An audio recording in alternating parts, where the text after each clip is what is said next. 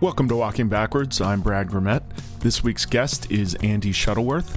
He's a Steadicam operator who did the opening shot for Boogie Nights, which is a shot I've always loved, and so I chatted with him about that and about a bunch of other stuff, including the shot that goes underwater in Boogie Nights, which is a pretty cool one too. One note, I was talking to a listener yesterday, and he said he had signed up for SoundCloud and was paying a monthly subscription fee in order to listen to the podcast. You do not have to do that. I told him stop that right now, and he didn't have a podcast app on his phone. So just in case anybody else had the same kind of problem, you can get it on Apple Podcasts, on Google Podcasts, on Spotify, on iHeartRadio. I think you can listen to it for free on SoundCloud, but maybe I'm wrong. I don't know. He was paying. So anyway, but it's definitely free on all those other podcast aggregators. So don't pay money for that.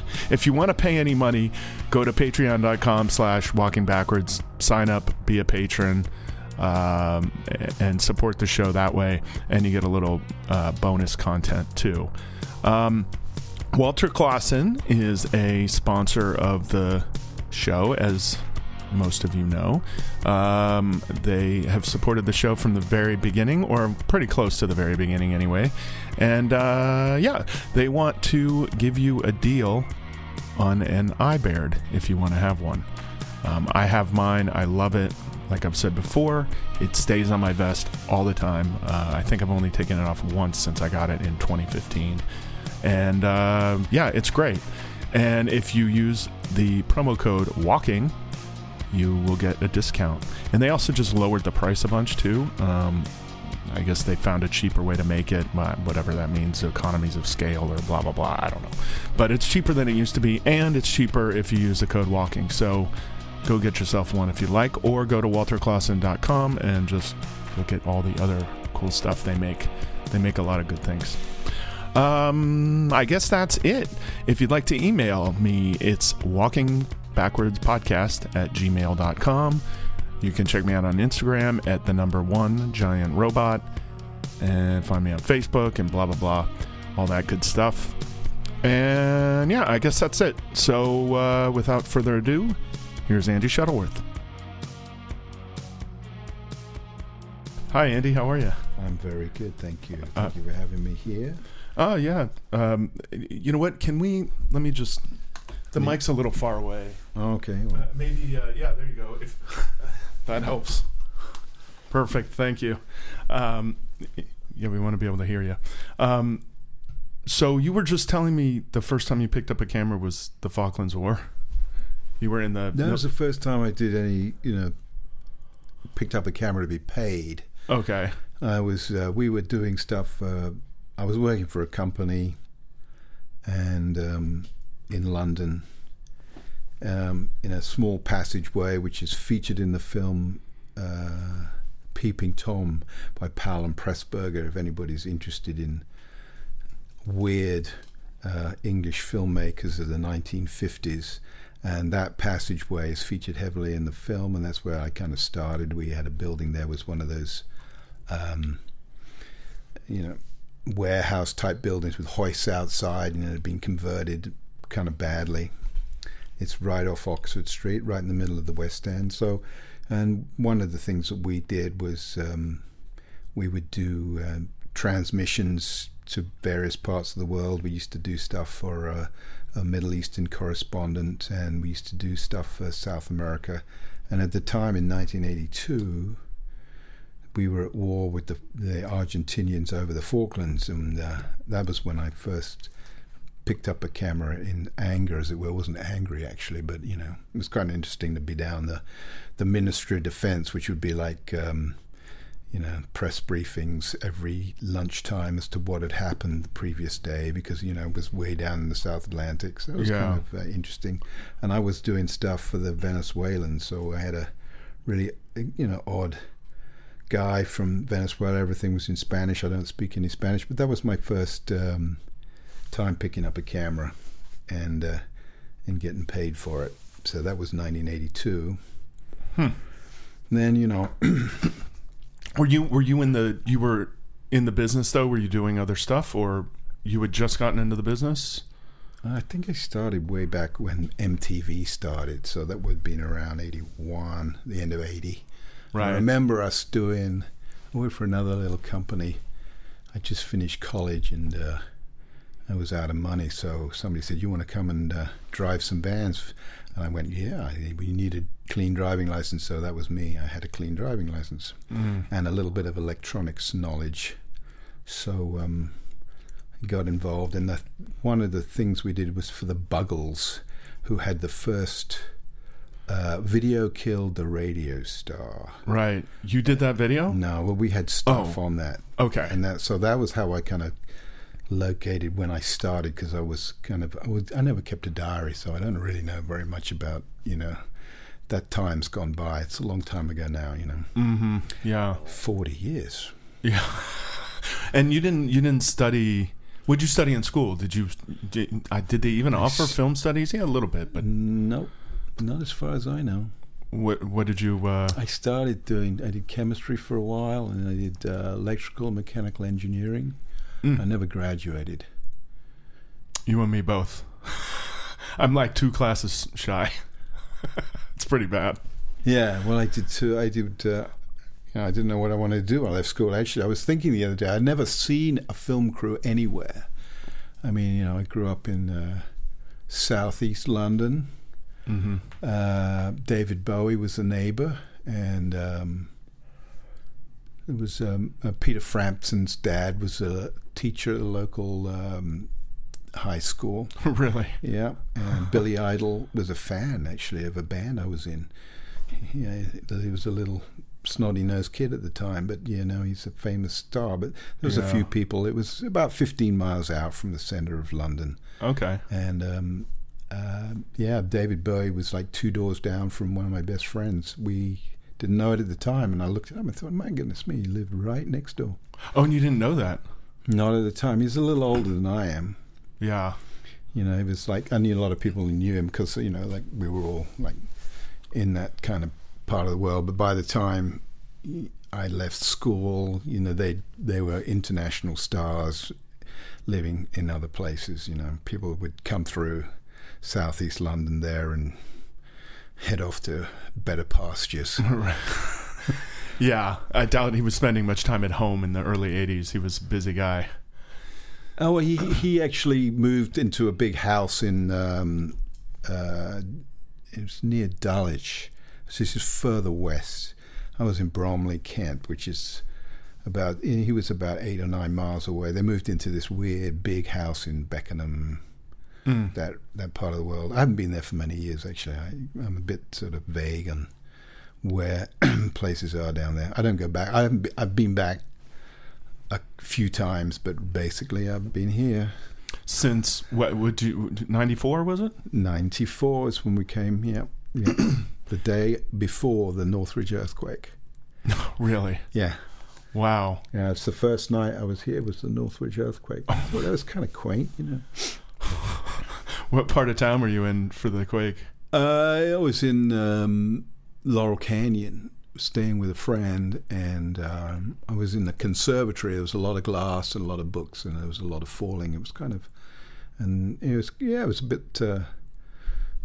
It was a bit serious, I think, but I didn't think very much of it. My sister lived up in the San Francisco area and had been there for about 10 years, and she would say, "Oh, we had a tremor the other day," and I would think, "Oh, this is kind of a regular thing," because I didn't come from the world of earthquakes. Right. So yeah, first night I thought, "Oh, this must happen often." You didn't realize how bad it was. No, I didn't know. Of course, it was a supposedly a big one. Yeah. Yeah. I used to have a friend that lived in Northridge, and he lived in this house that they'd never stopped. After the quake, they put up like little wires, so everything on their shelf wouldn't fall off. Like every shelf they had in the house, they had a wire across. The next time there's a big one, everybody else is going to do more of that, Right. Yeah. I keep thinking about it, and then of course you think about something else, so you don't get around to doing anything about it. But no, it's going to come. Eventually, yeah. Hopefully not anytime soon. And they say we're due for a real big one. But knock on wood, that doesn't happen. It's all good. So you were in the business. So you were doing Steadicam for like over 10 years by the time you came to the U.S. Correct. Yes. So I was assisting a guy who was a documentary cameraman, and he had got information that Cinema Products had made this new Steadicam. It was the Mark III, and he said, "Oh, we should get one of those." He said, "You want to go into business with me?" So I said, "Oh, yeah, okay, that sounds like an interesting thing." And we went down to Joe Dundan Cameras and we looked at what was Mark IIs, and I thought this was a pretty cool device. I'd never seen one before. That was the first time I'd seen one, so it was kind of demonstrated to us, and me and John were pretty impressed, and he thought this was going to be a great idea, because apparently he said, "Oh, this is going to be a lot easier than the old Steadicam, so we should get into this." And so why did he think it was going to be easier? They said that it was going to be easier to operate than the Mark II and the Mark I, and that was kind of a selling thing. I don't know where John had got that idea from, but then he put it on and walked around with it for a bit, and then we went home, and he said, we should do this, and then eventually he chickened out of it. He said, "I'm not going to do that." But I was renting camera gear from a company that John Ward was involved with, and John Ward was one of the first English Steadicam operators. There was very few people. I mean, it was at that time, it was around 1976 was the first Steadicam, so this would be 1982, 83. Did John Ward do Full Metal Jacket? Yes. Okay. I knew I'd heard his name. Yeah. He was one, because the French guy, I can't remember his name, did a lot of it. So yeah, John is actually in the movie. Oh, really? Yep, he's in the movie as a sort of news cameraman. With an Arri II. It's the most bizarre movie, I have to tell you, that movie. So John has a lot of stories of. I haven't seen him in many years, actually. I hope he's okay. I don't know. I haven't seen him in a long time. But there was Jan Pester, John Ward, Nigel Curtin, Peter Robinson, and that was pretty much it. And the Steadicam operators in back then. So it was not a device that people were, very keen on. It was looked at as very much a gimmick, and I thought this was an interesting thing to do, partly because nobody wanted to do it. Can you believe that today? Mm-hmm. Because it was hard work, something you had to apply yourself to and to, really focus on, and people are just not prepared to do that. And it was regarded as a bit of a gimmick, People would just call it in to do running shots or to do stairs. That was pretty much its use, or the way the English people would want to use it. So it was thought of as very much a gimmick, and but I thought of it as pretty amazing, its potential. I saw its potential at that time, and I also thought the fact is it was a good thing that nobody else wanted to do it, because I was prepared to put the time into to develop it, But so at that time, John was a Mark I, and he wanted to upgrade to a Mark III, and I can't remember why or how, but he knew that I was interested in it. And John Lane, who was the cameraman that was with, he pulled out. He decided he didn't want to do that. It was just like going to be too much like hard work, so he wasn't interested anymore. So I was left there, and John said, "Hey, do you want to buy my Mark I off me?" And I went, "Yeah, sure." So I had a partner, and the two of us spent the princely sum. I think it was about £6,000. It would have been about $8,000 dollars, Well, at the time, maybe more like 12. It was 2-1. I don't know. Was it? Wasn't it? No. Yeah, whatever. Anyway, it wasn't a lot of money, really, when you think about it. I mean, it was okay. So, but you were a young guy. I mean, how old would you have been in your 20s, right? Or you were just out of college, right? I was. Let me see. Wait. Sorry, I'm not trying to ask your age. I didn't mean it like that. Was it 83 out of being 29? Okay, yeah.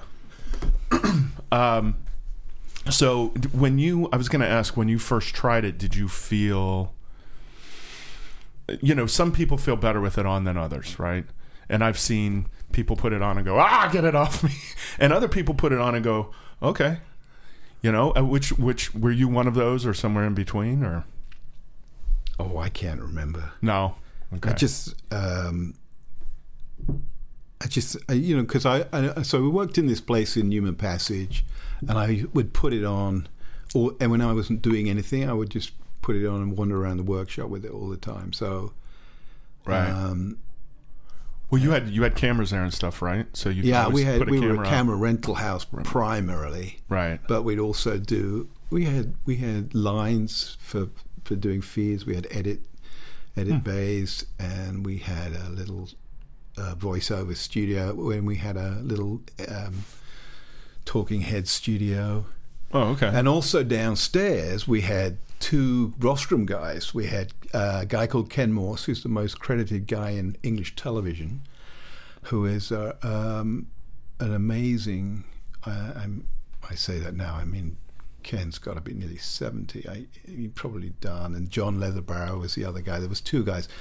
There's two ways of doing animation. There's like stop frame animation, and then there was free running animation. So if you're doing documentary films, you got a lot of photographs a lot of the time, or a lot of artwork or whatever. So what you need to do is to get this on the film. All films were done in 16mm. The documentaries were done in 16mm. The BBC had a department, had 6 rostrum cameramen, and they would do what was called free running animation. So instead of doing it frame by frame, which takes a long time and is usually done on 35mm, they would have a bench they have a camera above that bench, which had a little zoom lens on it with an electrical zoom, and they would align the artwork up on it, and you could drive the artwork to a position, and while you're running the camera at whatever speed, to do your zoom in or out or movement across artwork. And you can do multiple moves as well. So there is a limited band of people who would do this. So you move the artwork underneath. The camera's fixed, looking straight down, right, with a zoom lens on it. Sure, right. You can. They used to use Arri STs.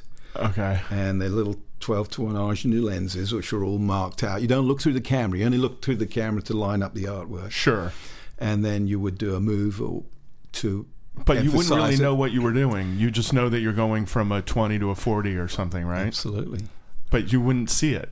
Absolutely, you wouldn't see it. So strange. No, exactly. And it's even more strange is dear Ken used to work with a parrot on his shoulder. So people would come up to me all the time. Yeah, he had this parrot called Charlie. They used to work in the basement, and somebody made a documentary about Ken. I mean, he's a really interesting character. Uh-huh. He was the first person, I can probably say, I mean, Ken, God bless him, fantastic guy.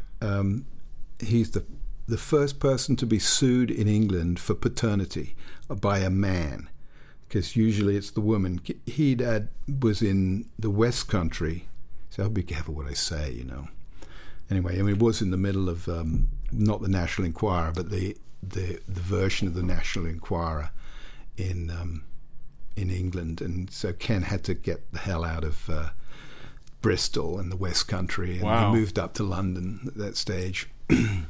And then everyone used to think he was gay because he was kind of flamboyant, but he was not at all gay. He was a rabbit. He was great. I mean, maybe not for the women, but they all loved him. And he had plenty of girlfriends. It was quite amazing. So how did he get sued for paternity? Because he got this woman. He got this married woman over his rostrum table in Bristol. I don't really need to say any more. Okay, that makes sense now. Okay. So the husband sued him for paternity. I got it. And that was the first time that it had happened, and it was a big splash. Did the husband win? I don't know. Oh, okay. I don't know. But anyway, so Ken was a great, mentor for me. And John, who one of his great claims to fame is he did all the test work for Who Framed Roger Rabbit. And really, they did. They would do, you would do line drawings, and they would do test frames, and so they would test out animation before you do the full gels. You would do the drawings, and you would test that and make sure that worked, and then they would do the gel frame animation. So John did all that work. He did it in a lot of the places where film is in Europe are also in the red light districts. I mean, Soho is no exception. And we were in Soho, and John had a little room above a brothel, I think it was, and he had an Osprey animation. He had to cut the legs off it to get it in the room, because with the animation, the anamorphic lens that they had to use, the focal length was such that it was too close to the ceiling, so they had to cut the legs off it. So he had to do all of that stuff on his knees. I don't think he got the credit for it all. I wonder what those guys are doing now, because everything is now, it's all computer. So that and the thing is, I don't think it converts well. It's not like if you're good at all that stuff, you don't suddenly become a good computer animator, right? I mean, what good animation looks like. Well, but he was the technician behind it, like to do the dissolves and the moves and stuff. So yeah, it's a whole different ball of wax. I know he went off to Japan to do anime stuff at one stage, But I've kind of lost contact with those people. But those two guys were the guys who introduced me to film and film cameras. So really, back in the early 80s. Yeah. And John introduced me to the Steadicam. And then, I bought his Mark I and I had it. And then eventually I bought a Mark III, And at that time, that was when music television was getting going, and I managed to do a lot of music videos back in the day. Of course, they don't do them anymore. So it was a moment in time. I actually consider myself to be quite fortunate to be in a place that was where there was a lot of work. Yeah. So that was really and not that much competition for you. It sounds like 5 or 6. My main competition, God bless him, who I've only ever spoken to once, was Peter Cavacciuti, who's just done 1917. Well, I'm not sure how much of 1917 he's done. He did, because there seem to be a lot of people. I don't know if you've seen a lot of the work. I haven't seen it yet. I know. I need to. Well, it's half of it is Arriflex had this new camera stabilizing system, which 2 grips or can carry around. I haven't seen it. I know that Arri built special cameras for the production. Really? Yeah. Wow. Yeah. There was my next door neighbor is about to get an Oscar for that movie, so we're all keeping our fingers crossed. Dennis Gassner's the designer. He used to work for the Coen Brothers. He's my neighbor, and he said to me last year, he said, "We're not doing the Bond film." I said, "Oh, Dennis, why is that?" He said, "No, we're going to do something else. We're going to do 1917. Really? What's that?" I said, and I said, "That's about Passchendaele being a student of the First World War." And he said, "I don't think so." But Dennis not being a student of the First World War. So I actually... And you were correct. Huge... No, I wasn't correct. Oh. No, it's about the Flesquez salient. You should check out the movie. I need to see it. I know. I very much need to see it. I think that it'll probably get the Oscar, but it's not my favorite movie of the year. Parasite, I think, is the best. Do you? Yeah. Well, I haven't seen 1917, so it's not a fair comparison yet, but Jojo Rabbit is my favorite. I saw Parasite, liked it very much. Jojo Rabbit I thought was pretty fantastic too. Yeah. They were up in arms about it last week at the NPR critics thing they do every year, and people are just never going to accept satire. I mean, other than Mel Brooks did The Producers, so he's it's not as if people haven't done satire on Adolf Hitler, but Jojo Rabbit, I must say, I was pretty good. The performances are unbelievable, and the writing is so perfect, and the way the tone shifts. I don't want to give any spoilers, but there are certain points in the movie where the tone shifts from being very funny and happy and then very dark very quickly. Yeah. And in order to make that shift, you have to be a pretty skilled director, and I think he did a great job. Yeah. I was impressed by it. Yeah. Parasite's great too, but there's less heart to it. Don't you think? I liked it. It was Shakespearean. So I kind of liked the craziness of it, especially at the end. People were saying, "Oh, that's why they didn't like the movie," but I said, "Well, that's why I like the movie," you know. Right. So I always say, you know, we'll find out tomorrow. If nobody disagrees about a movie, then it's not a good movie, right? I don't know. Well, no. If it's bland, it's bland, and then everybody goes, yeah. But if you disagree and you say, "Oh, I like the end," and they say, "No, I don't, but I like the beginning," and this and that, then you know you're talking about something that is at least worth talking about. Oh yeah, you know, there are many ways of putting something on a screen. Where you've just got to keep people interested or informed or amused or something for 2 hours or less, hopefully less. But yes, that's what a movie is, and it can be anything you like, you know. Mm-hmm. Yeah. So you brought up 1917. You did a movie that's like you were talking about Cloverfield. Mm-hmm. How was that done? Was it? I mean, oh God, that's such a broad question, but So the idea of that movie, if for anybody who hasn't seen it, well, I haven't seen it either, but so the premise was that there are a bunch of office workers who are. One of their friends is going off to work in Japan, I think, and they're having this party, and during the party, some alien monster lands and destroys New York. So they run away from these monsters, and the whole film is about one of the characters who films it all on a little amateur video camera, handy right. camera, right. Yes. So. That's all very well and good, but there are problems involved in doing that because you've got a lot of CGI, and at the time they could only, probably still the case, that they didn't have 4K little hand cameras. Mm-hmm. So a lot of the film was shot with a hand camera by one of the actors. Yeah.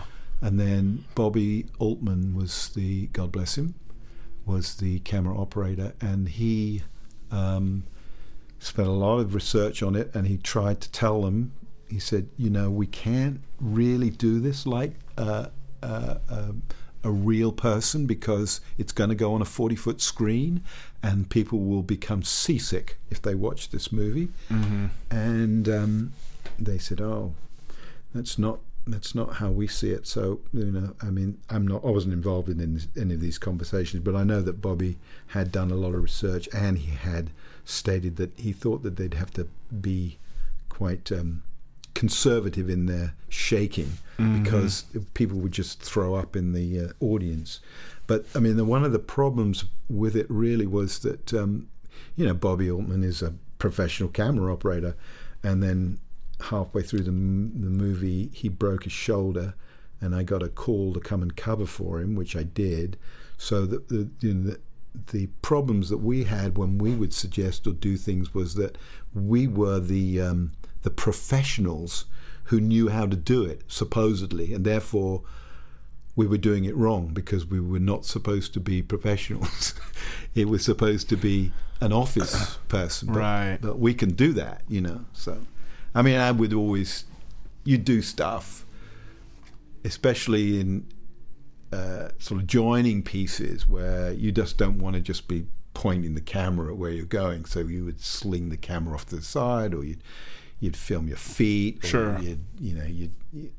But you had to do it I had to do it in a repeatable way because director and would come down and say, can you do that a little less, or can you do that for a little longer, or can you, so they would have to critique it. So all that random stuff is not at all random. It's all right, of course, planned, of course, and it's all critiqued to the last millisecond. So. Even the actor doing it. No, he was doing it. I mean, he would just do it because he was the actor, so he was okay because he wasn't a professional. So whatever he did was okay, except for shooting the lights, which of course he'd do every now and again because he wouldn't really. No, so he's not thinking I about have to the say, lights, I haven't actually seen it, but it is an example of a film like Rope, or like not the Ark. The Ark really is different because that's actually is one shot. Russian Ark, right? Yeah, Russian Ark. Yeah, yeah. I've seen a bit of that. I haven't seen the whole thing. I saw that with, I think, about 40 other operators at where were we? Not Film Tools. One of those spots. Right. They had a little screening room, and Tillman Bootner, the guy who did it, showed up and showed us a screening of it. He was a very nice guy. But the movie, I mean, as a piece of Steadicam work, it's impressive as hell, and very good. Well, I just feel sorry for him. Yeah, I feel I did. Well, he was the DP too. Oh, really? So the whole movie's dubbed. Oh my god. He's on a radio the whole time. For example, they were heading towards this big ballroom scene. Yeah. I don't know if you remember that part. He had lighting balloons. One of them went out. His gaffer calls him on the radio. We lost a lighting balloon. And he's trying to fix that with them, tell them what to do at the time while he's doing the shot. Yeah. I mean, that's not a good idea. No. And they only had one chance at it. So it's so impressive because they only got one full take. One take, and they got kicked out of the building. Yeah. They had one that the thing broke halfway through, and then so finally they got one take. So it is impressive, but it's still boring. Well, yeah, that's where these invisible cuts help. On 1917 you don't notice the invisible cuts so much as you do in some, and like Rope is very obvious. It's basically on a dolly, and well, they also had less. They didn't have effects to cover things up, and none at all. No. Blur or blend, right? Birdman, I noticed when they went from Steadicam to handheld, it could be very jolting. But I remember that. But I only really noticed that in my second viewing of it. The first viewing, I was very impressed. I thought Chris Half was not treated very fairly, given the amount of respect for it that he deserved. He wasn't credited for it properly, I don't think. I told him I thought it was great work. I mean, it made me feel exhausted watching it. But yeah. I don't think it was like a very good choice of a way to do that movie, actually. Really? Whereas 1917, it seems to fit. The idea that you're like the third person. You're the third person with these two people who are going through all this stuff, and it kind of worked for me for that. And I think they spent a lot of time to Sam Mendes paced it very well. I mean, they built the sets around the dialogue. They would go out into the field and see how long it took them to do the dialogue. And they would do the dialogue, and then they would say, okay, we need to put a dugout here, or we need to put a turn here, and so that they taped it out, and then Dennis designed the set around it. So unbelievable. It happened from the script first, and you see it, and it's like, well, also Birdman is also a theatrical play. And so Sam is a theatrical director, and it's very much a piece of theatre. Well, obviously, if you've got no cuts, it then becomes a piece of theatre. Right. So, which is kind of what I like about the Steadicam in a way, and I would say that, you really, because those big shots, they're theatre.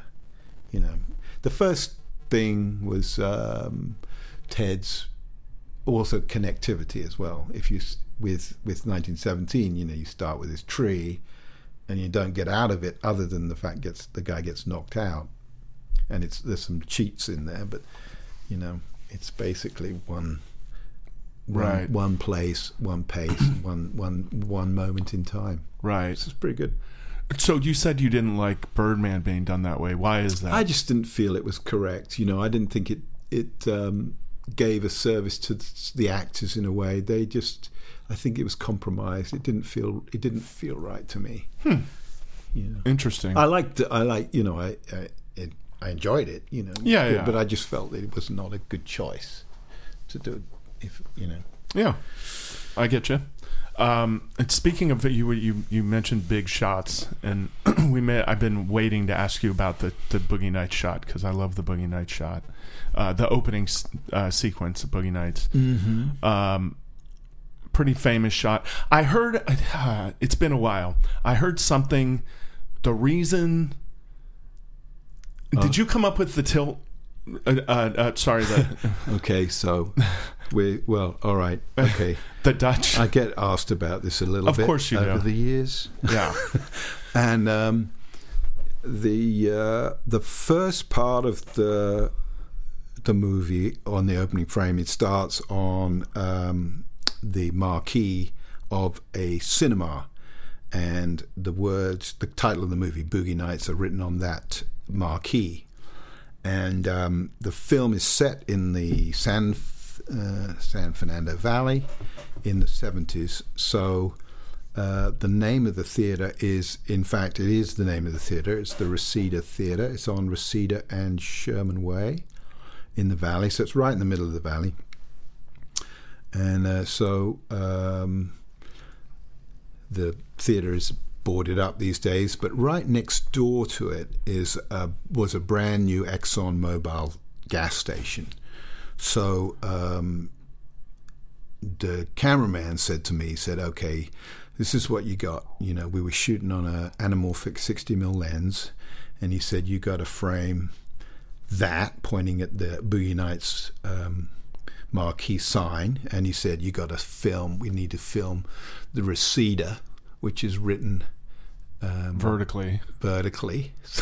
And they said, and you can't shoot the ExxonMobil station, and then you got to pick up the car across the road. So he said, you can come back on it and you can push in, or you can come down, or you come across it. He said, I don't really care what you do. He said, you can Dutch it if you want. He said, so he suggested rolling the camera over to the left and then sliding down. And I said, well, if you do that, then Reseda, which was written vertically, R at the top, would be on the wrong side of the frame, so you wouldn't be able to read it.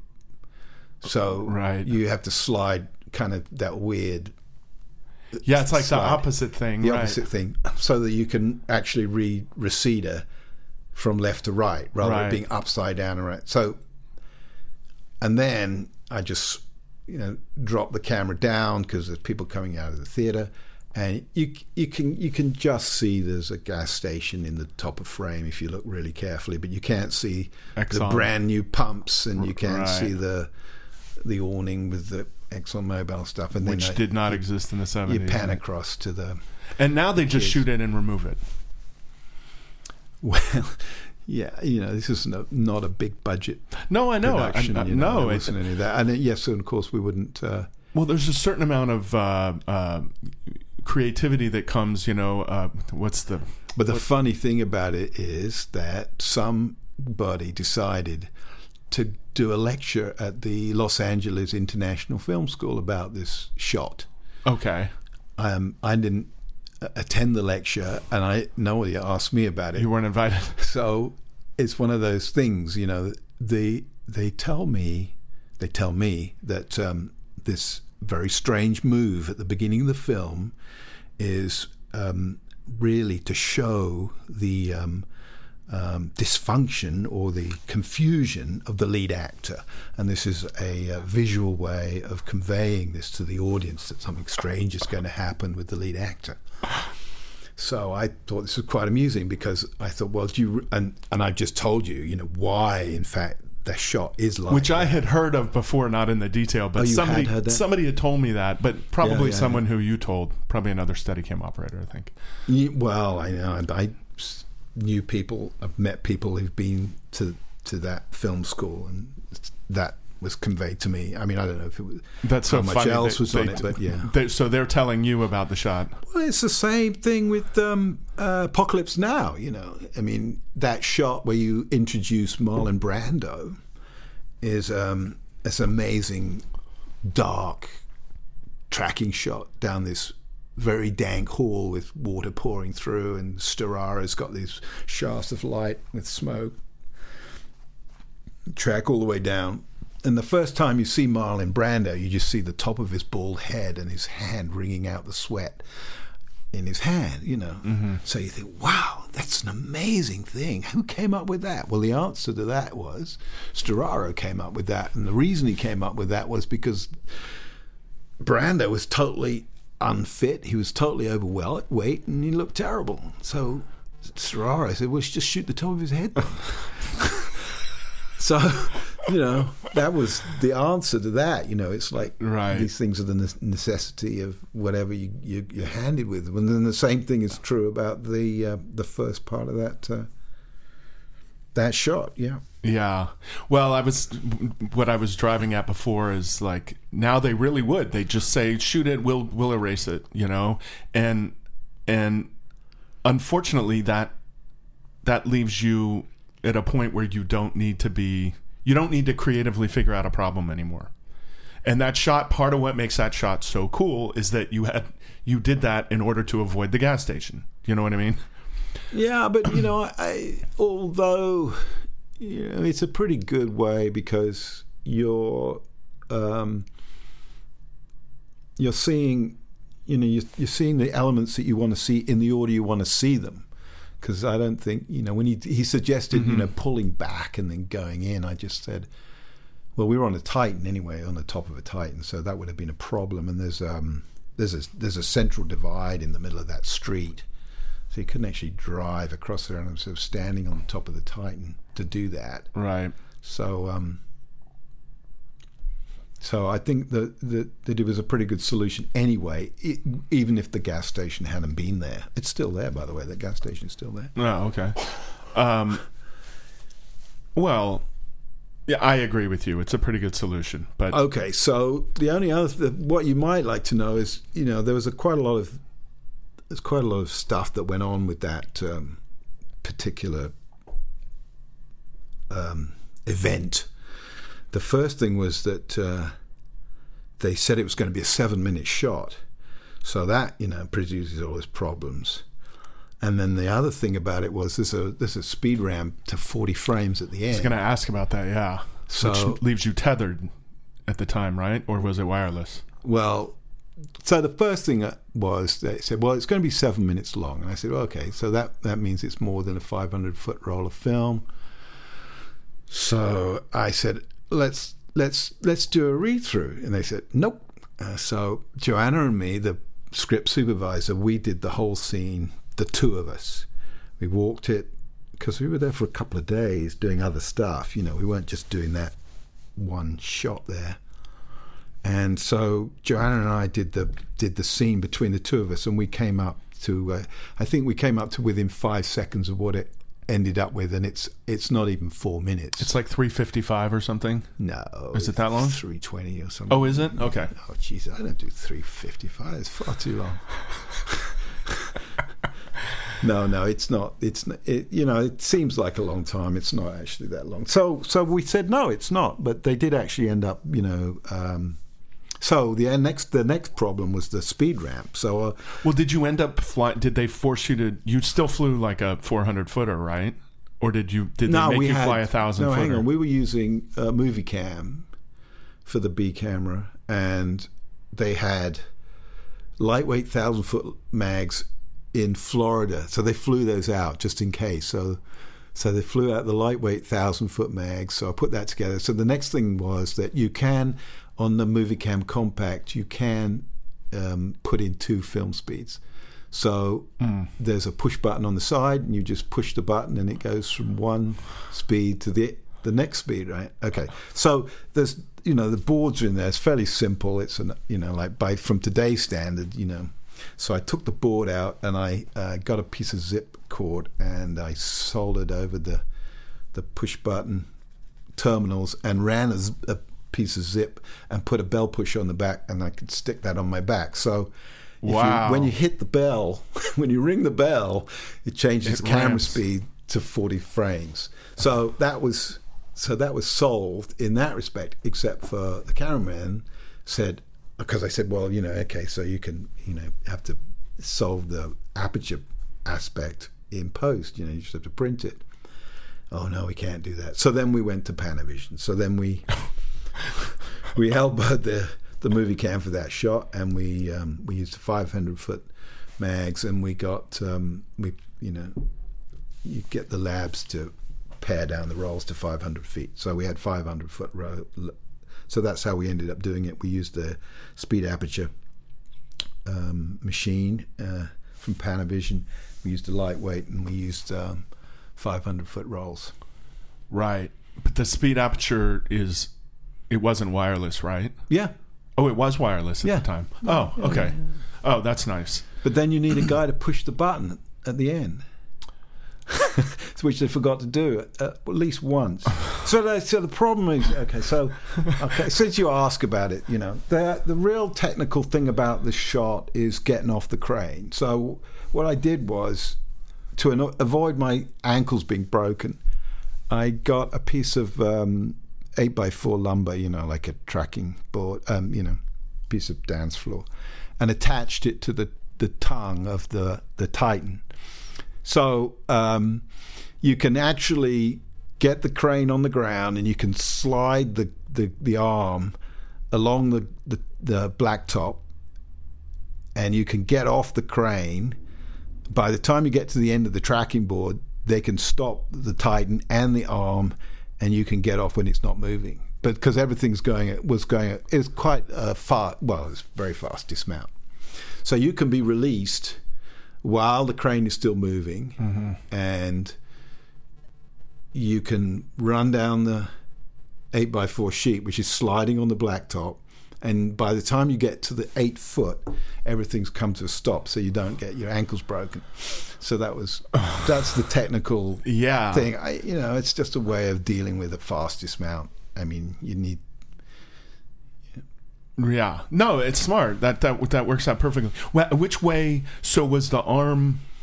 Which way was the arm oriented from the base of the vehicle? So the base of the vehicle is next to the sidewalk, and the arm is pointing out to the central reservation, like perpendicular to. And they do a left turn as well. That helps too, because that kind of slows the car down a bit. So there's a pan in there, so it's a little slower. But I almost ran across the street. I had to pretty much run across the street to catch the car because the car's pulling in. Oh, was it? So you got off that far away? So I was going to ask you how long you went on the crane before you got off. About half a block. Oh, wow. Okay. Suddenly, it's actually because my sister was visiting, and we went up to the Northridge Market, which is no longer there. Sadly, bought a lot of nice artwork in the Northridge Flea Market, and we were driving down Reseda, and I went, "Oh gosh, there's this place." So we pulled in and had a look, and I actually filmed there some couple of years ago too, in a restaurant, a couple of doors down. I said, "You'll never guess what's around the corner." So I had a look at it, and it actually looked a lot smaller than I had imagined it. I mean, the film kind of makes it look bigger than it is. But the club is now a religious establishment. It was closed. I don't know what it is. Funny. It's kind of a charity, a religious charity or something. I don't know. Some sort of weird place. What was it at the time? Was it a working club? No, it had been a club. It had been a famous club. I think it was. I think it was empty. I think it was empty. Mm. Well, it's just so great because of the way it introduces the characters. Most of the main players get introduced in that shot. They all do. Pretty much. Yeah. I mean, yeah. Bill isn't. No, Mr. Macy's not there. I saw something the other day. They were going on crazy about the execution of. Well, he shoots himself. And this is the thing. This is what I've been complimented on that shot too. Of course, it's handheld. I had nothing to do with it. I was going to ask you if you had anything to do with it. No, I had nothing to do with it at all. No, and the producers came up because they did 80 takes over 2 nights. Who was the operator? Robert. He okay. He did it, but yeah, then that was a 1,000-foot mag, and then he did it all handheld, and there was 80. The big problem with that shot was they were using these squibs that you could, well, they were kind of like air, like a paint gun squibs. So they were shooting the actors in the utility room who were having sex on top of the dryer. Or was it the washing machine? Anyway, so they had these squibs that they could shoot onto flesh, and they weren't working. So that was the main problem with the Bill Macy shot. Yeah, it wasn't anything to do with the actors and stuff. The actors are really good. With the opening shot, we didn't have any problems with the actors at all. They were great, really good, easy. Just do it all again. Was the problem with that shot was the lights for Mark Wahlberg at the end, who's like, he comes over the table and he looks up over the camera, and we go in on him, and he had to be lit. Well, of course, the lights had to come in around the camera, and they had to come in across the dance floor. So most of the time, a cord would get stuck with somebody, or it'd get pulled out, and the light wouldn't get there in time. So, and there was, I remember one time I was wearing a recorder on my back, and the cable got caught in the crane. One time I got hit by an extra going into the club. So wait, what were you wearing on your back? A recorder, a video recorder. Well, we had like a clamshell, or yeah. Right. So they could play back. Yeah, but we didn't need to, because actually they could get a VH. They got a good enough signal, so they didn't need to do that. But I did have that anyway. So gotcha. Then that got caught on the crane one time, and one time I got hit by an extra. One time they forgot to ramp to 40, and the rest of the time the lamps didn't get into position, or the lamps got pulled out. It was all about the lamps, really. That was what So how many takes was it? Well, you know what? I don't remember, but it wasn't very many. It was probably 8, something like. I think I seem to remember it something like 8, but it was more than 20 years ago. So I don't, But yeah, it wasn't a lot. It wasn't. It didn't take a long time to do that. We did it. I think we did it maybe just up to lunch. It was half a day, I think. Right. That's not bad. Yeah, it wasn't. That's not bad, especially with all those moving parts. And I noticed you had to get really close to Burt when you come through and around and lead them into the. Well, it seemed close because you're anamorphic. Yeah, well, but that was. But now I'm thinking about you almost had to run getting across the street and then right into that and then backing through the door. Yeah, no, I didn't back in. No, there's none of this back in business. What? I switched. You switched to Don Juan. Sorry. I switched to Don Juan there, and then I went into like a doorway to a cloakroom, and then I switched back again. Yeah. So that was, there's your switches there. Yeah, you told me the other day not often. You don't walk backwards very often. I walk forward and backwards there, but I kind of avoid the backwards bit. Right. You can't see where you're going, so I'm not keen with not being able to see what I'm doing. So yeah, but it's also quick. It was very fast, that first bit. Yes, and you have to get it past them. But people take time to get out of the car. Yeah. I mean, we did a shot on the previous movie, which was Hard 8. It was Sydney when we did it, but and that was that was originally called Sydney, right? Yeah, that didn't make the light of day because. It started in the middle of the street. It was Philip Baker Hall drives into this motel car parking lot. So we're in the street. He drives in. We chase him in. Gets out of the car, and then he goes up this stairway to the balcony that is the second floor of this motel. And it's about And guys, it must have been 50 yards or something, and we were on the back of his head all the time. Yeah.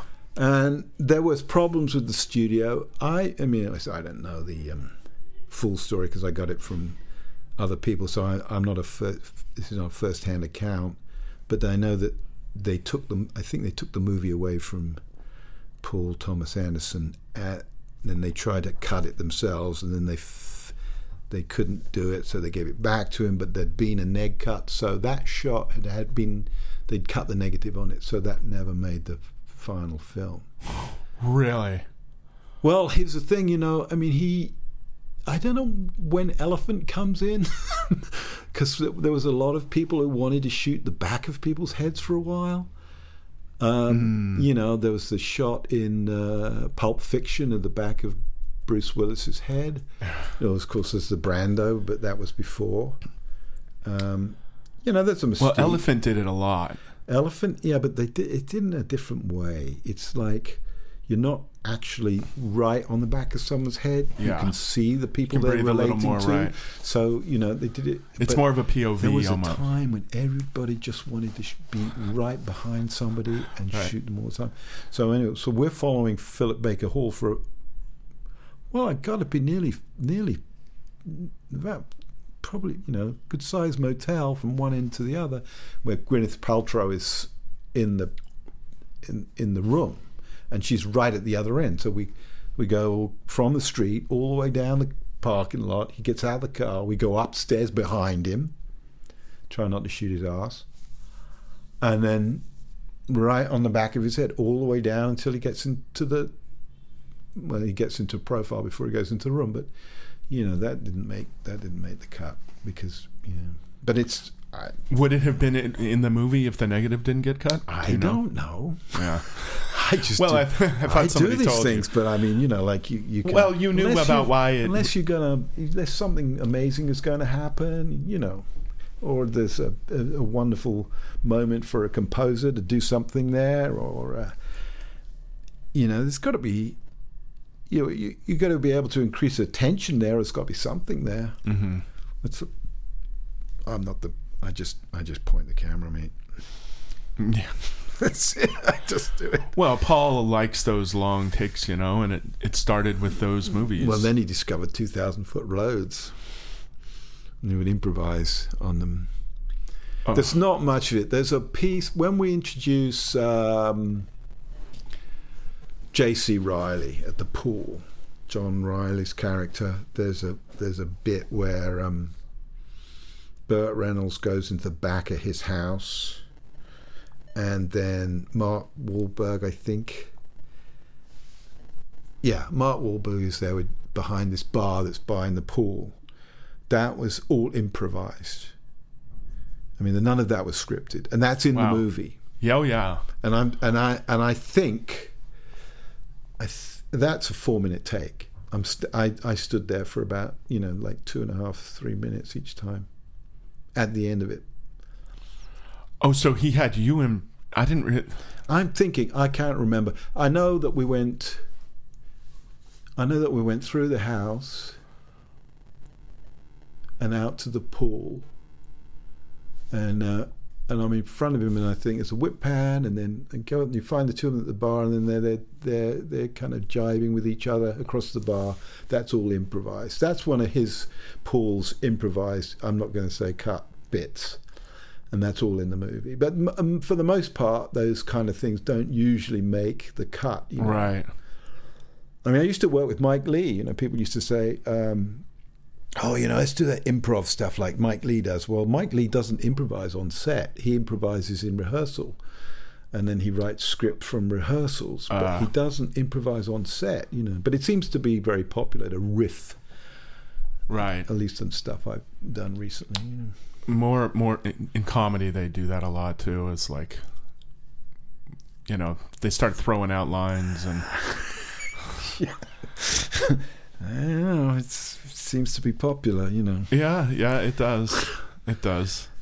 Not for us sometimes when we're handheld or we're in the rig and standing there waiting. I know. It can be a little painful. I've got a whole rig for dealing with that for handheld, standing there forever. with zoom lenses on and whatever. But were you involved in the shot where the camera ends up going into the water? I designed the rig. Oh, did you really? Yes, I did. And so it's a shaky cam rig. So what it was, the problem with that was, it was it's an ARRI 3 in a Hydroflex housing, and of course there's no space in the Hydroflex housing for an aperture control. You can just put the focus in. There's no way of controlling the aperture in the Hydroflex housing. So we had to do, it goes underneath an awning, so there's a big stop differential in it, So Robert says, we can't do this. So we first off, so what I did was I got we built it as a speed rail shaky cam rig with Hydroflex on the bottom of it, and then hanging. Yeah. Okay. Oh yeah. That's the right way to do it. Yeah, that makes sense. Yeah.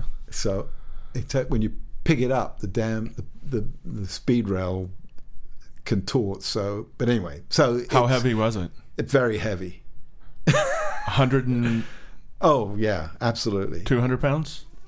Yeah, it's probably it's somewhere between 120 something. Wow. Like that. It's heavy, You've got the Hydroflex housing itself is not exactly light, right? Partly because things have got to sink underwater. Of course, so be weighted. So we had two underwater monitors, one on each end of the shaky cam rig. It's about 8, maybe 6-7 feet of rail.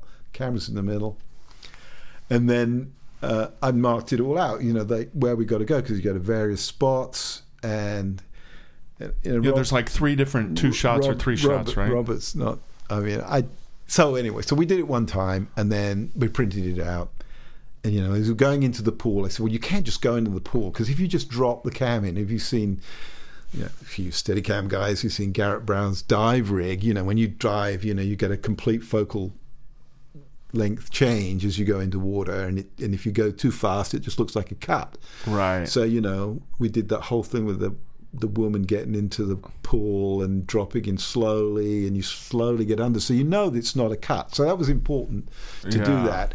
And then we had airlines, so we could go under, but we didn't actually have to go under in the end, because I can't do that. I was sitting down at the end, at the bottom of the pool for a few hours trying to get the breathing together on the airlines and stuff. I couldn't do that. But anyway, so we didn't need to have to do that. Oh. But and it was, it's a derivative shot from iCuba. A lot of the stuff in that movie is from iCuba. I Am Cuba. I Am Cuba, yeah. Yeah. The Russian film. Yo Soy Cuba. Yeah. It's excellent. Unbelievable. Why was the rig like 6 or 8 feet long? It's more stable. The longer you make the plank... So it's just for stability. Yeah. Right. And also, it's... Well, I thought maybe that was why. I just wanted to... I was curious. Yeah. The longer you make it... That was the whole thing. Is it... I can't remember who Is it San Raimi? I think it's San Raimi who started doing that. You put a camera in the middle of a plank and run like bejesus, and you get a pretty damn good shot. Right. And that's basically how he did that. Evil Dead and all that, right? Yeah. So that's really a copy of that, but just the underwater version of it. So as we're going into the pool, they put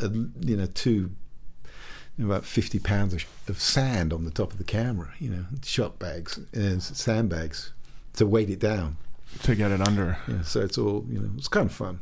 And the funny thing was, they designed it so that we couldn't get a crane in there, because I've done that. I've done all that since with the hydroscope. Yeah, mm-hmm. yeah, and of course you can do it now with a crane. We couldn't get a crane in the backyard. He designed the shot so it had to be handheld, because it was like, why can't we do this on a crane? So no, because he wanted to look this way and he wanted to look that way. And then of course they did it all again, because quite rightly, Paul said, it's got to be in bright sunshine. People are not going to go at the end of the day into this pool. It doesn't look right. So, right. Then actually, I wasn't even there. if you work in this business, you probably know this. If you're doing Steadicam, you don't do anything very much. I think I averaged a shot every 3 days on that show. It wasn't. But they carried you full time. Well, yeah, this was 95 or 96 when we shot this. I just come to America, and I just got my 100 days, and this was a non-union show.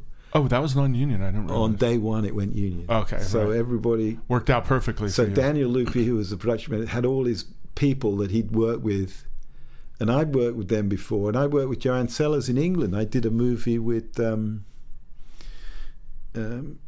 can't remember his name now. Anyway, it was an American actor, and it was called Hardware. We killed him off halfway through, and that's where I met Joanna. So I knew her from England. Daniel actually started working in New York, although he's English. And then I did a thing with Clive Barker, the name of which escapes me at the moment. And then after that, we did Hard Eight, and after that we did Boogie Nights. So I'd done quite a lot with them. Had Paul made that, because he made a short film, it was the Dirk Diggler story or something, right? Which I've never seen. I think he wrote a script. I don't think he shot it. His short film was with Philip Baker Hall. I don't think it was anything to do with that. I mean, he did. Because I looked it up, because I got asked to do. Somebody told me, I was emailing some years ago. They were wanting to write a book about all of this, and it was for Disney, and I was trying to look it up today to see if it actually existed, but I think maybe they were conning me. It didn't come to fruition. But yeah, every now and again somebody asks about this movie. Yeah, I imagine they do. Yeah, and the inventiveness to do those shots, and the willingness of the director to say, no, let's just do it this way. When somebody says, oh, it'll be easier if we do this, or if we just don't do this, then we can use a crane, it'll be better. And he says, no, this is the shot I want to do, let's do it. And then it's got to be sunlight. I mean, it can be, if they're wrong. Well, Much Ado About Nothing, the whole movie was shot in bright sunlight in Italy. And, I talked to the production designer about it, because we did a whole wedding scenes in this stark, direct sunlight. I mean, it's in some respects it's cultural, because I've worked with English people, who live in this very dull climate, very overcast, great right. For Steadicam. You can point the camera anywhere; it's all even. You can, go look this way and that way. But when you come out to the bright sunshine, you got to look in the right direction. Otherwise, it's going to look horrible. But people see the sun and they go, "Oh man, this is so great!" And they like the stark light, and they just, it's just a cultural thing. So it had been a decision by Kenneth Branagh to shoot that movie in direct sunlight, and the wedding scene. I can't remember who was the production designer. I said, why didn't we just build a practical like silk that could have been decorative, that could have been over the top of the scene, and everyone would look great. He said, yeah, I tried to do that, and that got nixed. Right. But that shot, that was the end of that movie. Was there a crane step off in that? Was that the last shot? Oh no. We stuck onto it's a condor, and it was a articulating, telescoping condor from Florence. We shot that in the house that supposedly the Mona Lisa had lived in. And it was, still standing. It was in the basement was a modern winery, and then the ground floor and the second floor were, as they had been in Renaissance times, basically. Wow. And that was our location. So we started shooting that shot at the end of the movie, at a certain time of day where the sun was pointing almost directly down, where nobody ever wants to shoot at that time of day, right? Because they wanted the sun in the courtyard. The shot goes from the one side of the house through to the courtyard in the middle, around the courtyard in the middle, then goes out into the back ornamental garden. And then we get on this crane driven by this wonderful Italian guy who'd never been on a film set, and he took me up probably 60 odd feet, I guess. And we had to have a test day, obviously. So the guy was there, and my Italian is non bene, and so I could just about get through with him. And he was okay on the first day. We managed to do it all. The hydraulics worked, and it managed to do what we wanted to do. But it's very touchy, because those things are limited. You can only go to a certain speed. You can't get the speed you want to go. And then when you're up high, all it's doing is shaking. You can't see very much happening. So, I sort of panned the camera around, because otherwise you just never see anything. And they wanted to see off across the top of the building. So you're right, third floor height and more. And then they ran the credits over the countryside above the villa. So I spent... Those things, the stops and starts on them, though, are terrible. Yeah. So you just had to muscle through when it first started, huh? And the end? Yeah, it's, it's fun. I did one... Well, you're on the rig, too. I did so. one...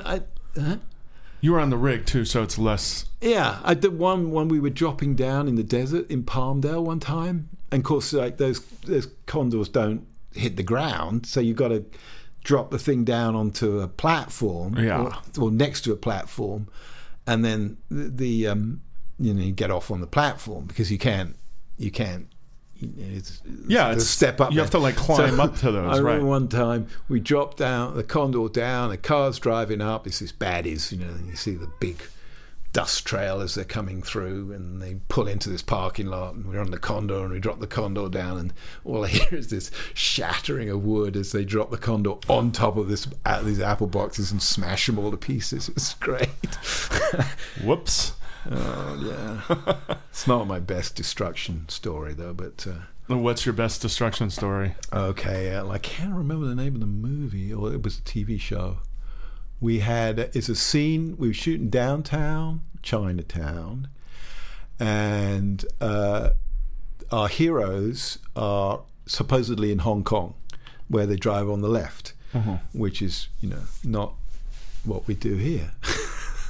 So they got this brand new Mercedes, and they got this dashboard, and they got the steering wheel, and they put it on the right-hand side, and they took the pedals and they remoted them from the left to the right-hand side of this Mercedes, so that it would appear to be a left-hand drive car.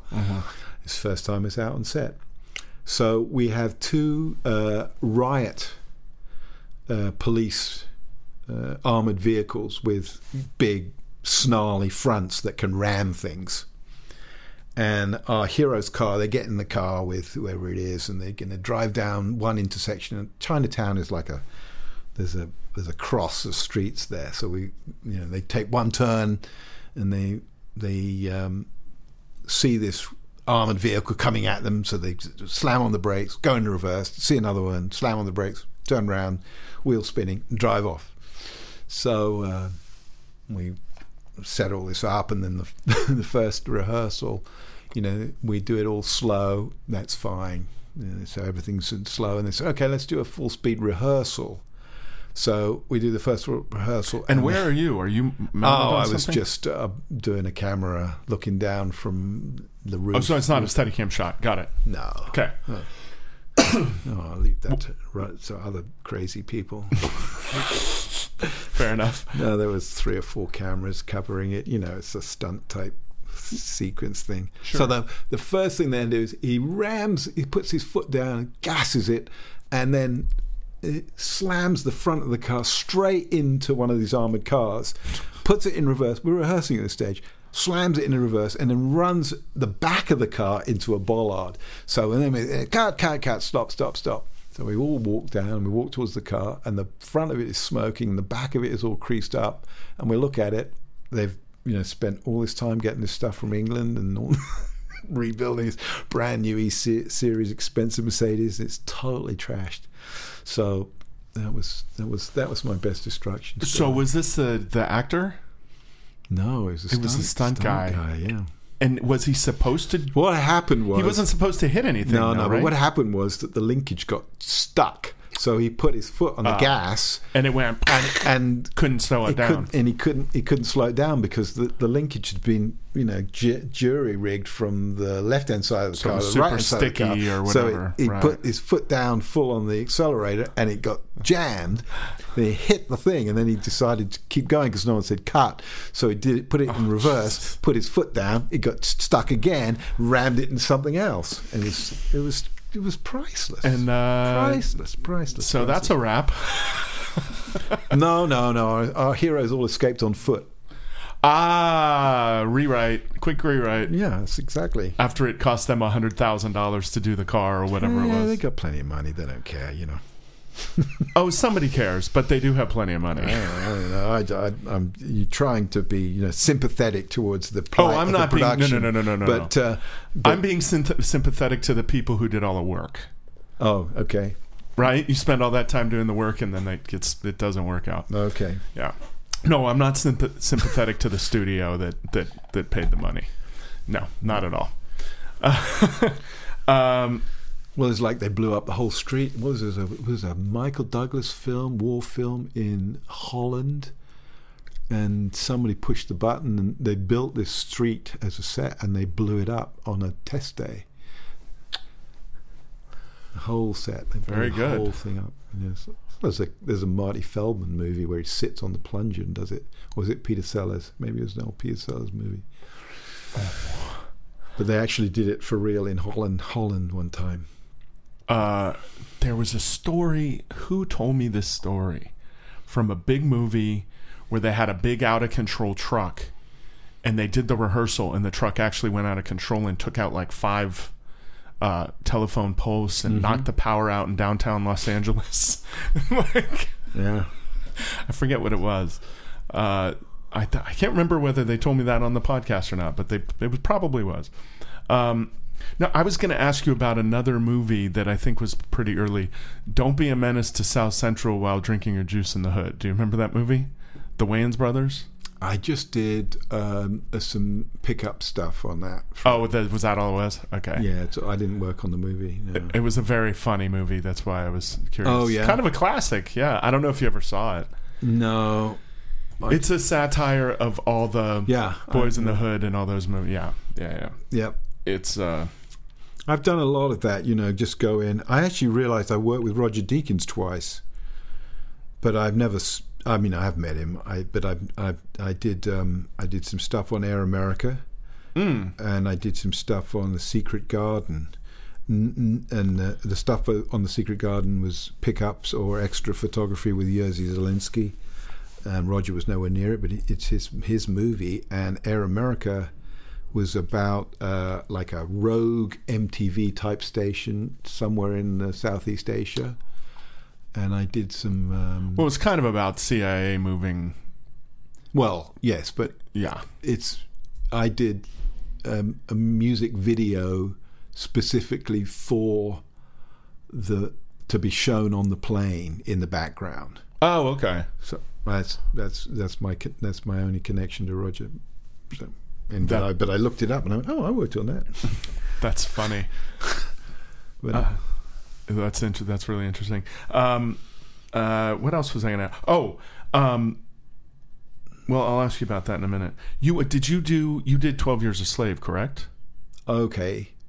So, a friend of mine, Sean Bobbitt, who's the DP, I've known for 35 years. I mean, Sean came as a student after he left film school. He came to England and he worked as a sound recordist, and he was my sound recordist when I used to do news and documentaries.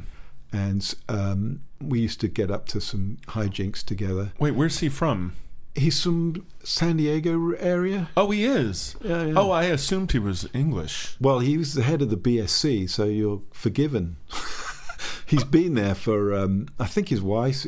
I mean, I've known Sean since 1982. I've known him forever. Okay. He was at our wedding. Might have been, my wife and I. Oh, gotcha. Yeah, Sean is a very very good friend, and Dave Kamaitis has very nice things to say about him as well. Well, he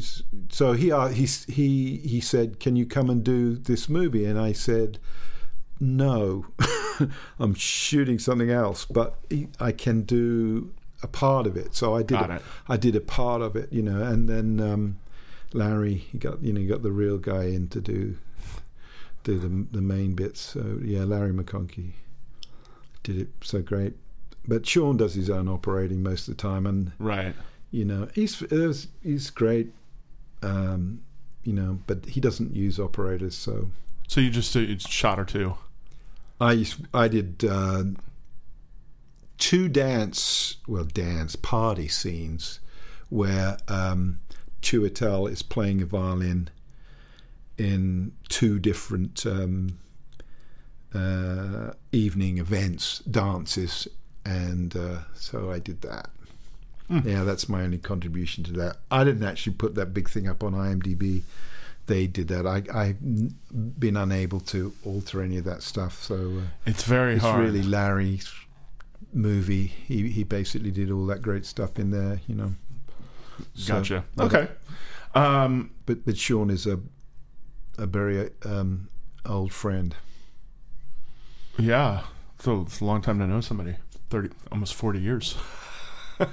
30 something years. Yeah. I have pictures with us in Tunisia. We went out to interview Yasser Arafat after he'd been thrown out of Beirut by the Israelis invaded Beirut. So the Palestinians had to leave.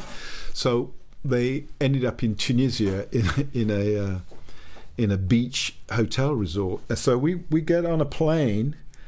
And we fly out to Tunisia because I was working for an East. It was an Egyptian. It was like a bit of a Dan Rather of Middle Eastern television, and so I used to do stuff for him in London. And so he knew Yasser Arafat from Cairo days. They were both Egyptian, and he said, "We're going to go and do an interview with Yasser Arafat." So I said, okay. So we get on this plane late one night. We land in Tunis, and there's other people on the plane. It's not just us. It's Christmas time, but it's kind of cold and whatever. So Sean is looking, very American and hip and whatever. He's got like a leather jacket on, and he's got like these cowboy boots on, and he's got this like leather hat on, or maybe I had the leather jacket on. Anyway, so there's another guy on the plane who's got the blue jeans, which is not, and. So I've got a leather jacket on. Maybe it looks like this other guy, and he's got a hat on that looks like Sean's. And then we get off the plane, we get through customs, and we get in the limos. We drive to the hotel. This other guy, of course, got off before us, and he checked into the hotel before us. And then we pull up, and he's moved off, but we see him get in from the back. Well, that guy turned out to be Maurice Gibb, which meant that according to the hoteliers, that meant that I had to be Barry Gibb and Sean had to be Robin Gibb by deduction, because there are 3 BGs and there are 3 of you and you're English and you're checking into this hotel. And so they gave us the star treatment for about 3 or 4 days till they realised who we were. But they wouldn't take no for an answer. They would ask us for our autographs. I said, "Who do you think I am?" He said, "You're Barry Gibb." I guess all white guys look the same. Yeah. So I said, okay, And every room we went into, they put Bee Gees music on, and it was kind of. Imagine if you really were in the Bee Gees. We wanted. Oh, it'd be great. No, you'd be so annoyed. Your music is playing in every room. Like, oh no, I think it was fine. I'm kidding. But it was funny though. It was very funny. Yeah. And we went out. We would say, we want to go for somewhere to eat, and the manager of the hotel would say, well, I'll take you somewhere. So they would take us out, and they would treat us like kings, until they discovered who we were, and that was funny. And Sean and I went into Tunis, central Tunis one time. We're just like film people, and so we tried to go into this hotel bar, and they said, you can't come in here with jeans on. there was a dress code, and then they wouldn't let us into any of the hotels. So, and of course, like it's a Muslim country, so there aren't any bars or anything. It's only in the hotels. Right. So we ended up going on a brothel crawl. And we would sit at the bar in a brothel and we'd order a beer. And then, after a while, the ladies would start encroaching on the two of us. And then it'd get a little hot. So we would find the next brothel and Time have to another go. beer. Yeah, it was funny. It was funny. That's great. And I think they have, like they do here, they only have a few years where you can be the president at BSC, but Sean, he's got up there, he's good on him. Yeah. How was Yasser Arafat? Interesting? I don't know if I should say, yeah, he's a good guy. I got a picture. It's a radio show, you don't want to see it. You could send me a copy of it later. I'll show it to you. A young Sean Bobbitt, because he's not he doesn't look like that anymore. He's not looked after himself too well. I mean, he's got the same smile. He's the father of like 3 or 4 kids. He's done well. He's a good guy. Yeah, that's good. That's good. But Yasser Arafat, no, not interesting. What? I don't know. I'm just not going to say it on the radio. Oh, okay. Fair enough. Fair enough. Okay. I got confused for a minute there. My it's apologies. okay. It's just not my first interview, and I've made mistakes before. No, and I'm not trying to get you to make It's one. okay. It's fine. I always upset somebody. Oh, you won't upset me at all. No, don't no, worry. but Oh, if it went with what you say, right? Yeah, yeah. There was another thing I wanted to ask you about that I saw. Speaking of your IMDb, Too Old to Die Young. Did you do that? Too Old to Die Young With Nicholas Winding Refn? Oh yes. That's not out yet, right? Is it, or is it out somewhere? Yes. That's Darius Khondji. Ah, God bless Darius Khondji. He's a fantastic guy. I loved him to death. I think I heard, if I may, I think a Dolly Grip, and he may have been talking about a different show. He was talking about this show, possibly. Yeah. But he was talking about this show that was, everything was a lock-off. Was that this show? No. Okay. He was talking about a different show then. But it's very much, like Darius did 7.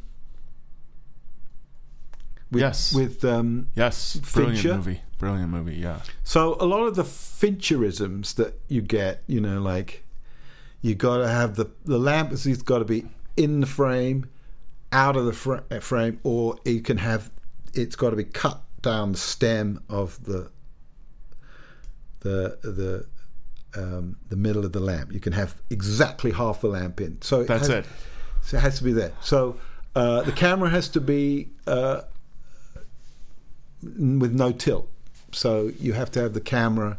So a lot of his stuff, it's not all the time, but he has these are Fincherisms that right. It's so sometimes a lot of it. So sometimes it's everything. The verticals have to be absolutely vertical. all the time. No keystoning. You never tilt. No. So stuff is done with the boom rather than the right.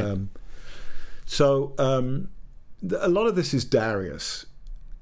Well, I think because obviously Fincher didn't start off like this. I actually saw him on Alien 2, Alien 3, Alien 3. Yeah.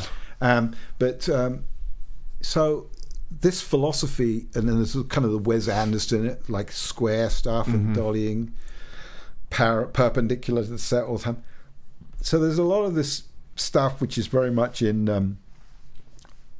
I say it, if you've seen Uncut Gems, which Darius also... I haven't, yeah. Darius also shot, which I said to his assistant, Faith Brewer, I said, Faith, this isn't Darius. This is really weird, because it's mayhem from start to finish, that movie. It's exhausting. Right. I mean, I thought Adam Sandler was really good in it, and I've heard good things about it, yeah. But it's not Darius's kind of style. So, like he's very, very, very particular about the frame all the time. So I sat down, we had a nice breakfast at the Chateau Marmont, and we talked about his French mother and his Persian father and how they met. And he's an absolute delight. He's just the nicest guy, and he's so cultured. He's great. And he said to me, I'm very, very particular about my camera operators. I'm very hard to please. And I said, oh, it's okay, it's fine. So and I said, well, I use a geared head all the time. I said, that's basically all I do is use the geared head. So you tell me where you want the frame, and that's where the frame's going to be. And so we got on great. Oh, that's good. But he doesn't use the geared head. He can't do that. So, but he did appreciate the fact is that, like he'll want an angle in the set to pass through the top left hand of the frame, the bottom of the frame, or he want it absolutely a certain way. It has to be exactly the way he wants it. So I can do that. Right. That's part of using. You're a professional. Well, it's not something that many people do anymore. I mean, that I've been told, I said, people don't do this, and I just say, well, that's how I kind of learned to do it, and I like to be precise in that when this is. I know this is not Steadicam. We didn't use the Steadicam on this show at all. He tried to, but there's a thing about Darius only likes to shoot point of views with a certain focal length, which it's like a 35. Okay, because that's the focal length of your eyes. 32, 35. So. But your eye doesn't look like a camera lens because you've got a spherical image plane behind it, which your brain resolves. So although the focal length of your eye is not a magnifying focal length, the way you perceive the eye on the back of the eyeball is just totally unlike any camera other than the only thing that's close to it is those the rotating lens cameras. I had an Anomalix for many years. I used to enjoy that. So that's a spherical, half circular image plane. So there's long debates about it. And Nick was saying, well, we need to be tighter. We need to see this guy across the street. So I said, well, you can put the 85 on or 150 or whatever, And then Darius would come running over. What are you doing? So they would have that debate, but but then there's just a whole debate about seeing and perceiving, and what you want to do, and if you want to perceive something, maybe you should use a longer focal length, because really what you're doing is you're not actually trying to replicate the eye, you're trying to say something to the audience. Right. But I try not to get into these esoteric conversations with people of such amazing standing as Darius Khondji, but I hear his point of view. Yeah, of course. If you pardon the pun, but yeah, Darius is great. Yeah, absolutely. What is that show about? Well, yeah. Okay, so. And it has been released or no? Yeah, it's around. I mean, Okay. Amazon dropped it. They didn't like it. So. Oh, really? They didn't promote it. He actually did. I think he cut the first 2 or 3 episodes together to make a movie, and he showed it at Cannes. It's very dark. I mean, it's very slow. Okay. He was trying to reinvent. If you're a fan of Nick's, then you probably, a lot of people have found out that I did it, and they are more excited about that than the fact that I did Boogie Nights. So really, yeah, because they're riffing fans, and they saw Neon and Neon Drive is his other one, and if you're fans of that, then this is probably for you. But it's 11 hours, and I didn't do all of it. I did I think I did about the first 6 or 7 hours of it, and then Darius went off to do something else. Oh, Darius left. Yeah, and I left with Darius, really. I was just there for him. I mean, he's just great, just a dream. So Amazon kind of buried this, huh? They did not promote it at all. Yeah, they had a regime change. Well, I've heard about it. I think they had a regime change before we started shooting, and the only thing that survived the cull was that project. And then it was trouble. They threw a lot of money at it, and they were, they backed it, and then at the end of the day, they just decided to walk away from it. Then it's available for streaming, but there was no promotion of it. So it's funny because with the amount of stuff that's out now, you turn on Netflix, almost every day there's a new show or a new something on, but they always promote. You always get the same ones. I don't know how much you watch streaming or anything, but. I just watch the news channels. I don't. Okay, all right. Well, on Netflix and Amazon, you'll see their shows a lot. So you'll go through TV shows, movies. All their stuff's always first, and I've never seen this. I didn't know it was out, and I was anticipating it because I do like his other stuff. It's interesting. It's very dark, But they really buried it. I'm not keen on that kind of stuff. I find it really. I find it upsetting to film that stuff. We were in an ice rink for a while, and I had all my Arctic gear on.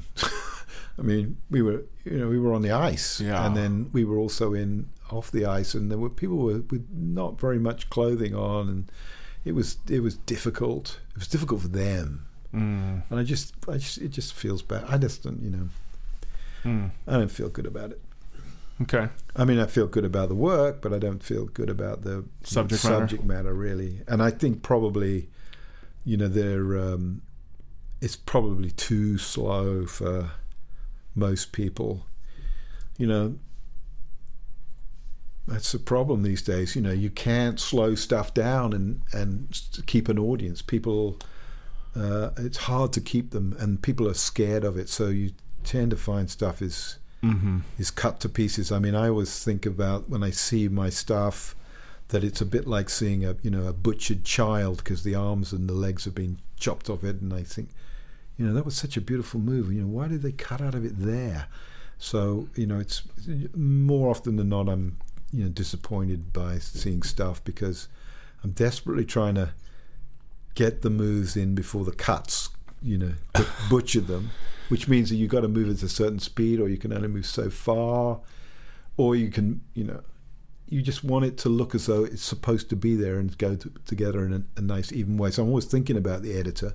And a lot of the time is they just dive in whenever they can. I just remember we were up in Alaska doing this beautiful piece. This Inuit guy is coming up to this open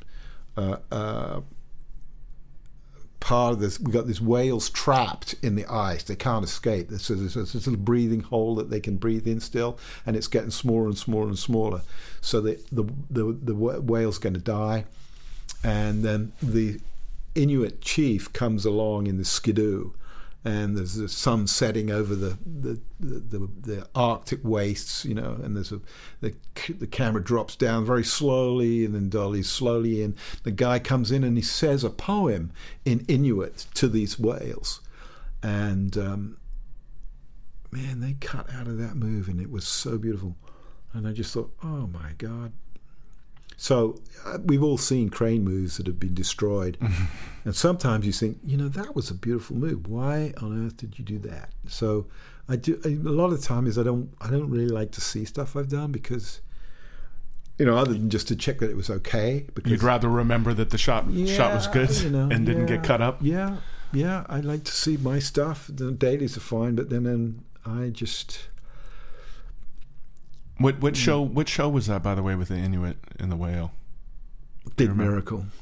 Big Miracle. Yeah. Yeah, no, I understand. And so few people want to let things continue. You gotta set a mood sometimes, and so sometimes yes, okay, you know, cut out of something like that. But if it's in a sunset, or you know, in the Arctic, and it's a slow a moment with, you know, one person who's, you know, you don't want to. It's a perfect time crazy. To have a nice oneer. We're not doing MTV here, you know. Right. So I was very disappointed about that. You know, yeah. I've been disappointed about stuff. It's got me into trouble. I just get, you know, oh my God, what did you do with this?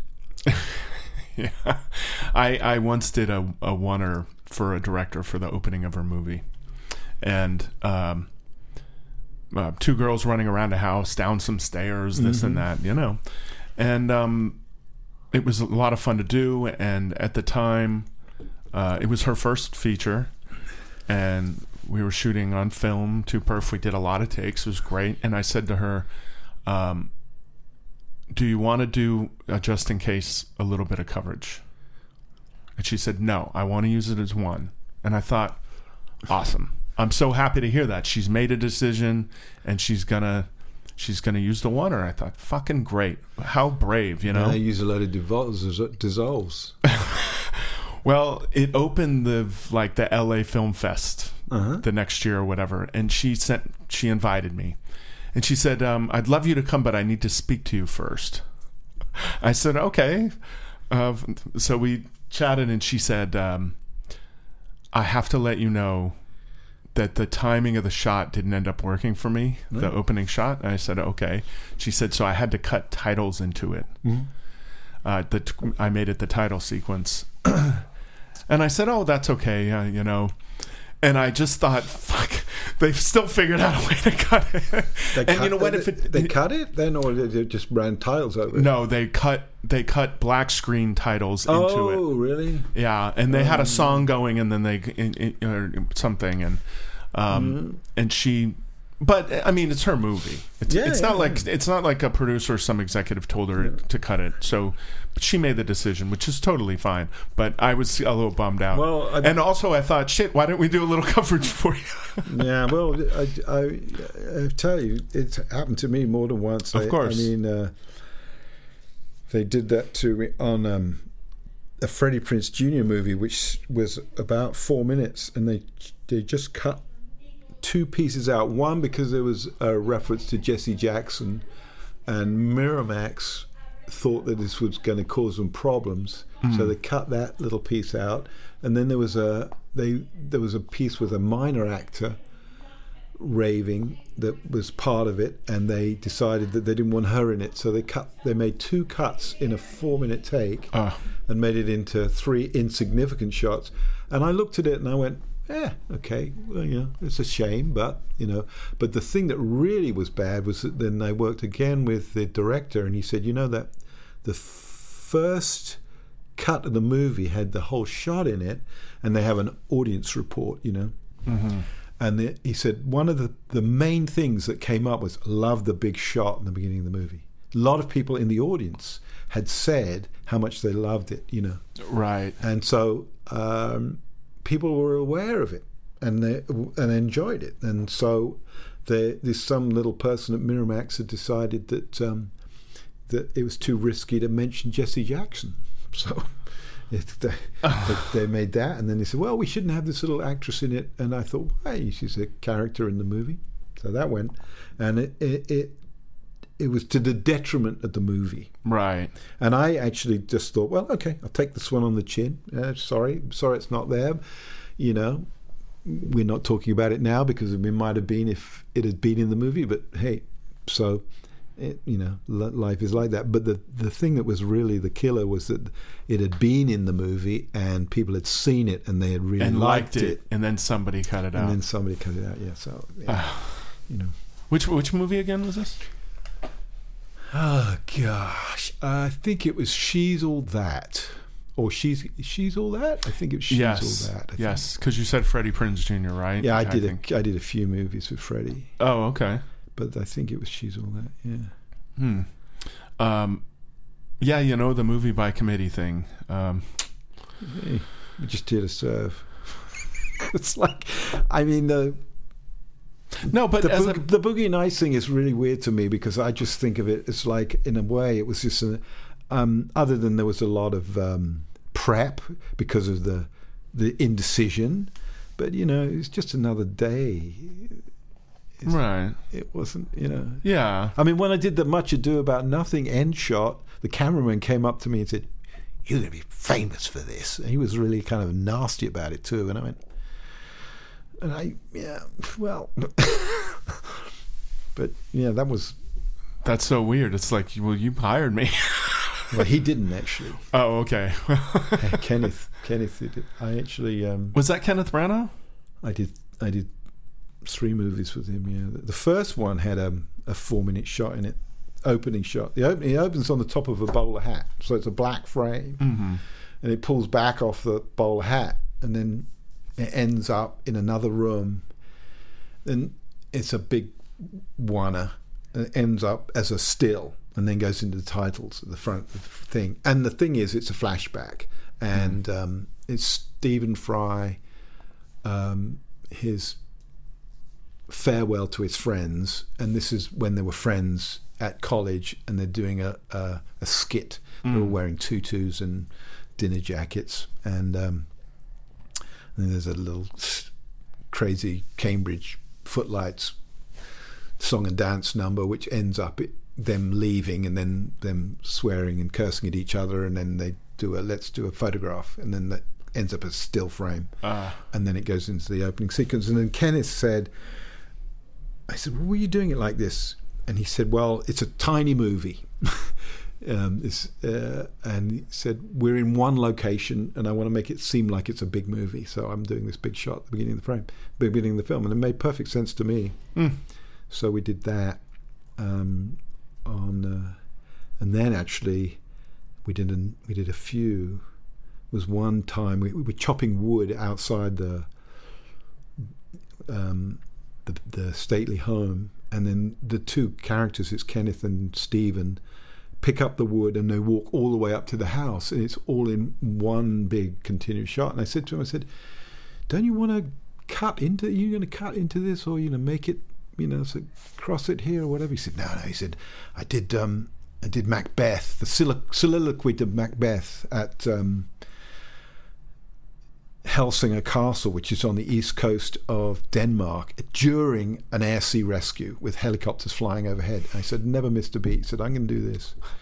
So, if you get theatrical actors who have to do it, which is kind of what Sam Mendes was doing on 1917. You see that movie and you think it's a piece of theatre, really, because there's no cuts in it. They're not tightening up anything. The performances are the way they are. I mean, that's in a way it's the beauty of the Steadicam. It allows the actors to dictate the pace, that the camera and the actors to dictate the pace of the shot, and not the editor. So So it's a great. I still like it. I still like doing it, and it's a great way of filmmaking to a large degree. But it's not great for everything. No, but. It is pretty damn great. When it sings, it sings. You know? Agreed. You mentioned Kenneth Branagh saying, "Oh, I can do this." It reminded me of doing. I did a day on a soap opera, and they did 60 pages. Yes, and 1 or 2 takes, probably 4 flubs the whole day. Yes, and it was all Steadicam, just banging it out. Yeah. I knew that going in. They were super cool. Everybody was very lovely and nice to work with, and the director was great. Oh, he did suggest to me, he said, "This is just a lock-off. Can you put it on your stand? It'll be easier." And I said, "Sure." That was the one non-moving shot. But they just know their lines, man. Yeah. They just... Because they do like 100 pages a day or some shit. Yeah, it's a great training ground. Absolutely. Anyway, I've asked you all the questions, and we've been talking now for I think an hour and 40 minutes. I'm sorry. No, don't be. It's been enlightening. It's been very interesting, and I appreciate it. I know you didn't remember. We met years ago for about 2 seconds, but I'm glad you. Well, you forgive me then. Sorry. Oh, you're more than forgiven. But no, I was just going to say, not knowing me, you were willing to show up and chat. So I do appreciate it. Thank you for that. Man, you're more than welcome. Well, thanks. And I think that's it. Unless there's anything else you want to say, we're done here. That's plenty for an hour and however many. All right. Thanks. Thank you. Thanks again to Andy for coming in and joining me. I really enjoyed it. I loved hearing all the details about the opening shot from Boogie Nights and the other shot, and then just all the rest of it is pretty interesting. If you'd like to join Patreon and get some bonus content, you can do so at patreon.com/walkingbackwards. I really appreciate all my Patreon patrons. They help keep the show going. It gets more expensive every month. So, I mean, it's not that much, but, it's enough that it's not a burden, but it's nice that people like it enough to support it, and I appreciate it. So join on up if you'd like. And thank you very much to Walter Clausen for their continued sponsorship and their friendship. Okay, that's it. Thanks again. I'll see you guys next time.